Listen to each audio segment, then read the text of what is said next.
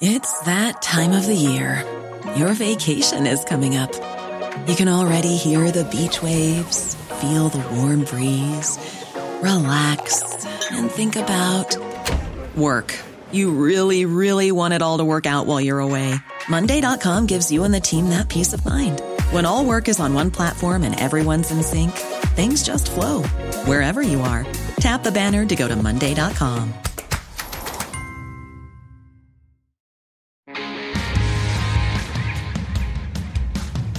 Hello, I'm John Donvan, host and moderator of Intelligence Squared US. Although President Obama signed it into law in March of 2010, the Affordable Care Act remains one of the nation's most divisive issues. Senator Ted Cruz just spent hours on the Senate floor speaking against the health care law, while President Obama took the stage at the Clinton Global Initiative to explain intricacies of the health care overhaul. A lot of people don't have health insurance. A lot of people realize they should get health insurance. But let's face it, it's been a little political, this whole Obamacare thing. And so what you've had is an unprecedented effort that you've seen ramp up over the last month or so, in which those who have opposed the idea of universal health care in the first place and have fought this thing tooth and nail through Congress and through the courts and so forth have been trying to scare and discourage people from getting a good deal. The president was, of course, referring to the House Republicans, who have voted 40 times to repeal the law in part or in whole. While some Republicans claim that President Obama has unfairly characterized their opposition to the Affordable Care Act, others are going as far as calling for a government shutdown over the issue. So how has it come to this point? Why does health care remain such a contested issue nearly 6 years into Barack Obama's presidency? Well, since 2006, Intelligence Squared US has been hosting debates on the most divisive issues facing America. Not surprisingly, many of those have centered on health care. To shed a bit of light on the specific issue of President Obama's health care law, let's take a listen to a recap of a debate we staged back in January of 2011, just 9 months after the Affordable Care Act was signed into law. The controversial motion up for debate was Repeal Obamacare. The side arguing for the motion and against Obamacare included Douglas Aiken, an economist and former director of the Congressional Budget Office, who served as a senior policy advisor to Senator John McCain's presidential campaign, and John Shadegg, a former Republican congressman from Arizona, who during his tenure introduced 2 health care bills promoting patient choice and portability in health insurance. The team that argued in favor of the Affordable Care Act and against the motion, Repeal Obamacare, included Paul Starr, a public policy professor at Princeton University, who also served as a senior advisor to President Clinton in the formulation of his health plan, and Jonathan Cohn, senior editor of The New Republic and author of Sick, The Untold Story of America's Healthcare Crisis and the People Who Pay the Price. Douglas Aiken started off the debate by explaining why he believed the Affordable Care Act was unrealistic and dangerous to the American economy. Now, I'm a former CBO director. It is my obligation to stand up in public and say apocalyptic things about the budgetary future. This nation, looking forward in the administration's budget 10 years from now, after the financial crisis is in memory, after we are soon to be out of Iraq, out of Iran, after the economy is soon to be back at 5% unemployment, we are running a deficit of $1 trillion. $900 billion of it to pay interest on previous borrowing. This act makes that situation worse, not better. It sets up 2 new open-ended entitled programs that will grow, according to the CBO, at 8% a year as far as the eye can see. The economy is not going to grow at 8%. Revenues aren't going to grow at 8%. The only way you could make that kind of a move add up budgetarily is smoke, mirrors, and gimmicks, and that's what the Affordable Care Act is riddled with. So we can't afford this as a nation. It is dangerous. Now, you'll hear some other arguments from the other side. The issues of fairness. Let us stipulate this is one of the most unfair pieces of legislation ever passed. And for every young person in this audience, this is a disaster. Through the individual mandate, you'll be obligated to be in the pool. The purpose is to put you in there to pay the health care bills of people who are older and sicker than you. And at the end of your life, you get to pick up the debt that's been incurred through Obamacare. It is one of the most intergenerationally unfair things that has ever been scripted by the United States Congress. It should be repealed on those grounds alone. In his opening remarks, Paul Starr, senior advisor for President Clinton's proposed health care reform, was quick to remind the audience of the human cost of repealing President Obama's Affordable Care Act. Repealing the law would mean denying coverage to more than 30 million people. It would mean repealing the law's protections against abusive insurance practices. It would mean giving up a whole series of cost containment measures that show a lot of promise for reining in medical inflation. But even more important, repeal would be a confession of political helplessness in the face of a problem that has nagged at the national conscience for a century. It would be a confession that we simply are not capable of the elementary decency toward the sick that characterizes every other advanced democracy. There are surely changes that should be made in the law, but it would be an unspeakable tragedy for millions of people if we were to repeal it. Former Republican Congressman John Shattuck took the podium next to dispel what he considered to be some of the myths surrounding Obamacare. First, supporters of Obamacare will say that Republicans simply don't believe in health care, and indeed that they favor the status quo. That is simply wrong. I believe in my tenure in Congress I have written more health care reform bills than any other member of Congress, and you will find countless proposals by Republicans to reform our nation's health care. Second, supporters of Obamacare will tell you that it will actually save the government money, and they will tell you that repealing it will cost the government money. But I urge you to begin by just looking at that question with common sense. Obamacare insures roughly 32 million additional Americans, most through Medicaid. That will increase cost. It creates a massive new bureaucracy, some 150-plus agencies and bureaus. That's got to increase costs.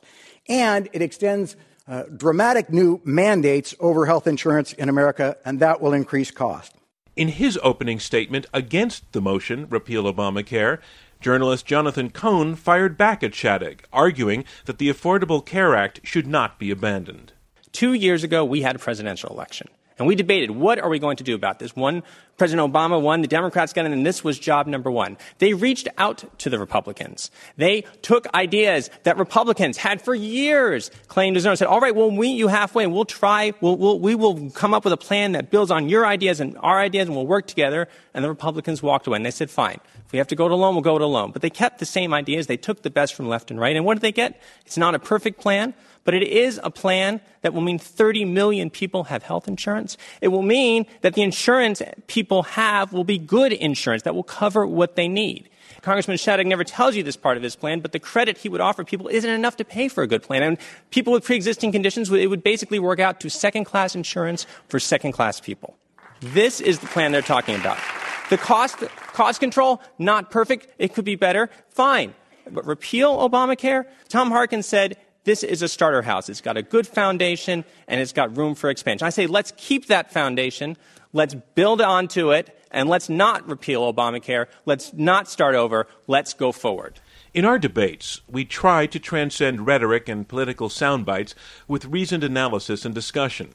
As we delved deeper into this debate, Repeal Obamacare, it became clear that the two opposing sides fundamentally agreed on the need for health care reform, so I posed a question aimed at their ideological differences. Both sides agree that the system we've lived with for the last 30 years, particularly in its last 15 or 20 years, is broken. You agree that something needs to be done. Your opposition on one side to the president's program and your support on the other side says what fundamentally about what you think we are as a nation, as Americans? I want to put that question first to you, John Shattuck, former member of Congress. I'm thrilled to have that question because I think it's vitally important. I think reality, we're a nation that does support taking care of those who can't care for themselves. We're a nation that thinks it's outrageous that anybody would lose coverage because they have a pre-existing condition like my heart condition or my sister's breast cancer.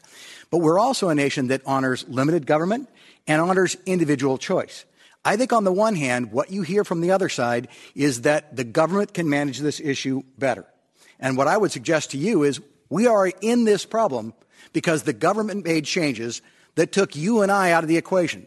The government said health insurance is available only if your employer buys it and you get a tax deduction. But if you go out and buy it, it's 1/3 more expensive. If you can't hire and fire somebody that's delivering a service to you, you can't hold it accountable, including its costs. So, John, you're saying there's an issue of individual freedom here. Absolutely. It's a liberty question. But the individual freedom is tied back to the cost of the service. And because we can't control it, we aren't controlling its cost. Let me take your response to the other side, Paul Starr, who worked for the Clinton administration. I do think this is a question of our public philosophy. And it is, I think, a sad commentary on us that we remain the only advanced country that doesn't provide protection to all of our citizens. Now, the reason we have, let's go back to why we have this employer-based system. If you don't have government spread the costs of health care, there needs to be some organization that serves as the pool for risk. And the employer is the most convenient way to do it. That's actually why this first developed in the 1930s and 40s, before we had the tax advantages. It's not as though the government took this away from individuals. That individual market that the congressman loves is phenomenally inefficient. But, Paul, what about your opponent's point that as a nation, philosophically as a nation, we're defined by a commitment to limited government, and that this program actually assaults that notion? But it is a program, as I said before, that is trying to create a functioning market, a better functioning market than the one that currently exists. All Republicans are arguing is that you ought to give that choice to people. I do not favor individual purchase. I favor a plan which says I, as an individual, can buy an individual plan, I can take my employer's plan, or I can buy from a whole group of expanded choices. We can have my social club, the Kiwanis Club can offer a plan. My university alumni can offer a plan. Give me that choice. Force those insurance companies to compete. They don't compete right now. They don't care. They only care that our employer bought the plan. Jonathan Cohn, arguing against appeal. Well, I would say, I think all of us favor choice. Choice is a wonderful thing. We want to give choice. This plan, this Affordable Care Act plan, what it does says, all right, let's create a market, a real market, a place kind of like Expedia, like they have in Massachusetts now, where everybody who's buying on their own actually gets a choice of insurance programs.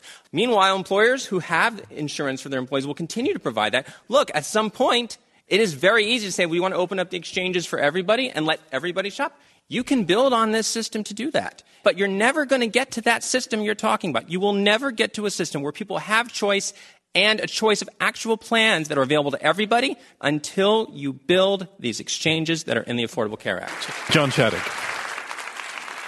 I have to raise an issue which your side has raised, and that is you say it gives people choices. It takes a lot of gall to say that it gives people choices. For example, in Medicare Advantage, it repeals Medicare Advantage for millions of Americans and takes them off. 2, you say that people will have choice of plans. There is one plan prescribed by the government. It actually has 3 different components, but that's it, 3. The notion that this bill gives the average American more choice is ridiculous. It's going to take away the choices Americans have now. When you say, for example, to employers that your costs are going to go up, such as AT&T, to the tune where you could pay the fine for not insuring every one of your employees and still save $2 billion, they're going to have no choice but to drop their coverage and put people into the government-run plans. Can I just... This law introduces a penalty for dropping coverage. So how can you say that the law encourages them to drop coverage? Precisely because right now they choose to provide that coverage for their employees because that's competitive market requires them to do that. People want good coverage. If they drop that coverage, there's no place for those employees to go. Under this bill, they will all get government subsidies. So the notion that this is going to give you more choice, you can't fire Jonathan Cohn, I want you to have actually heard that argument because it's actually quite cogently put. And if you're right that offering all of these subsidies, the companies are going to drop, then we should see that in Massachusetts right now. But you know what? It hasn't happened. And the best estimates we have from the experts are that it won't happen. In keeping with the Oxford debate model, we invited members of the live audience to pose questions to the panelists. The result, well, things got a bit heated between former Republican Representative John Chaddick and Jonathan Cohn, senior editor of The New Republic. My question is, why should we not trust our elected officials? I lived in Great Britain for 25 years. I was a beneficiary of the National Health Service as well as private medicine, but there was an implicit trust that my tax pounds from my paycheck would help subsidize health care. Let's put that to the side that's arguing to repeal. I think we should trust them. However, in this instance, we didn't. In point of fact, when Obamacare passed, it was opposed by roughly 54% of the American people. It today is opposed by somewhere closer to 60% of the people. When Social Security was adopted, more than 80% of the members of the Congress, House and Senate, voted for the creation of Social Security. When Medicare and Medicaid were created, more than 70% of the members of Congress supported those programs. Okay. When this bill passed, it passed by the slimmest of margins. In the House, 50.8%, purely partisan vote, and without the kind of consensus that I think will make it sustainable. Jonathan if it were Cohn. sustainable, we wouldn't be having this debate. Jonathan Cohn, 30 seconds. Okay. Very quickly, the polls, if you scratch those polls even a little bit, what you will find is that it's a country overall. Do you like the health care reform? Yes, no, about divided. Ask the people who don't like it. Do you think it should be repealed and just we should go back to where we were or make it stronger? About half the people break off, say, oh, no, we want it to be stronger. And if you test the individual elements, they're wildly popular. Protection against pre-existing conditions, getting kids under 25 on parent. All of these things are wildly popular. And yes, it's true. The Republican Party did not. This was a close vote. You know why that is? That's because we live in a world not like the one 20, 30 years ago where you had a responsible Republican Party, where you had moderate Republicans that's, I'm sorry. The fact is, as my colleagues said, the ideas in this plan were virtually identical in the broad framework to what the Republicans were proposing just 12 years ago. It's what Mitt Romney signed. This is not a radical plan. John I wish it were a Shadegg, radical plan. It's equal not. time for you on that. I think it's offensive to say that the Republican Party is irresponsible. I'm sorry, I take offense at that. Yes, Republicans passed the opportunity when they held both majorities of Congress, but quite frankly, we did not have the demand that we have now seen. But how do you defend the fact that broad consensus is necessary to support this legislation? Have you defended it other than to say, well, back then the Republican Party was responsible and now it's not? And that concludes round 2 of this Intelligence Squared U.S. debate. That evening, the side arguing against the motion repeal Obamacare and in favor of the Affordable Care Act won the debate. While it was easy enough for Intelligence Squared U.S. to tabulate its live audience vote, wrangling Congress on the issue of health care will likely be a more difficult task. Surely, there will be more debates on the matter yet to come. Be sure to join us for our fall season of debates in New York City. We'll be tackling drones, gun control, immigration, and veganism. Yes, veganism. Dates are on our website, intelligencesquaredus.org. Thanks so much for listening. And remember to think twice.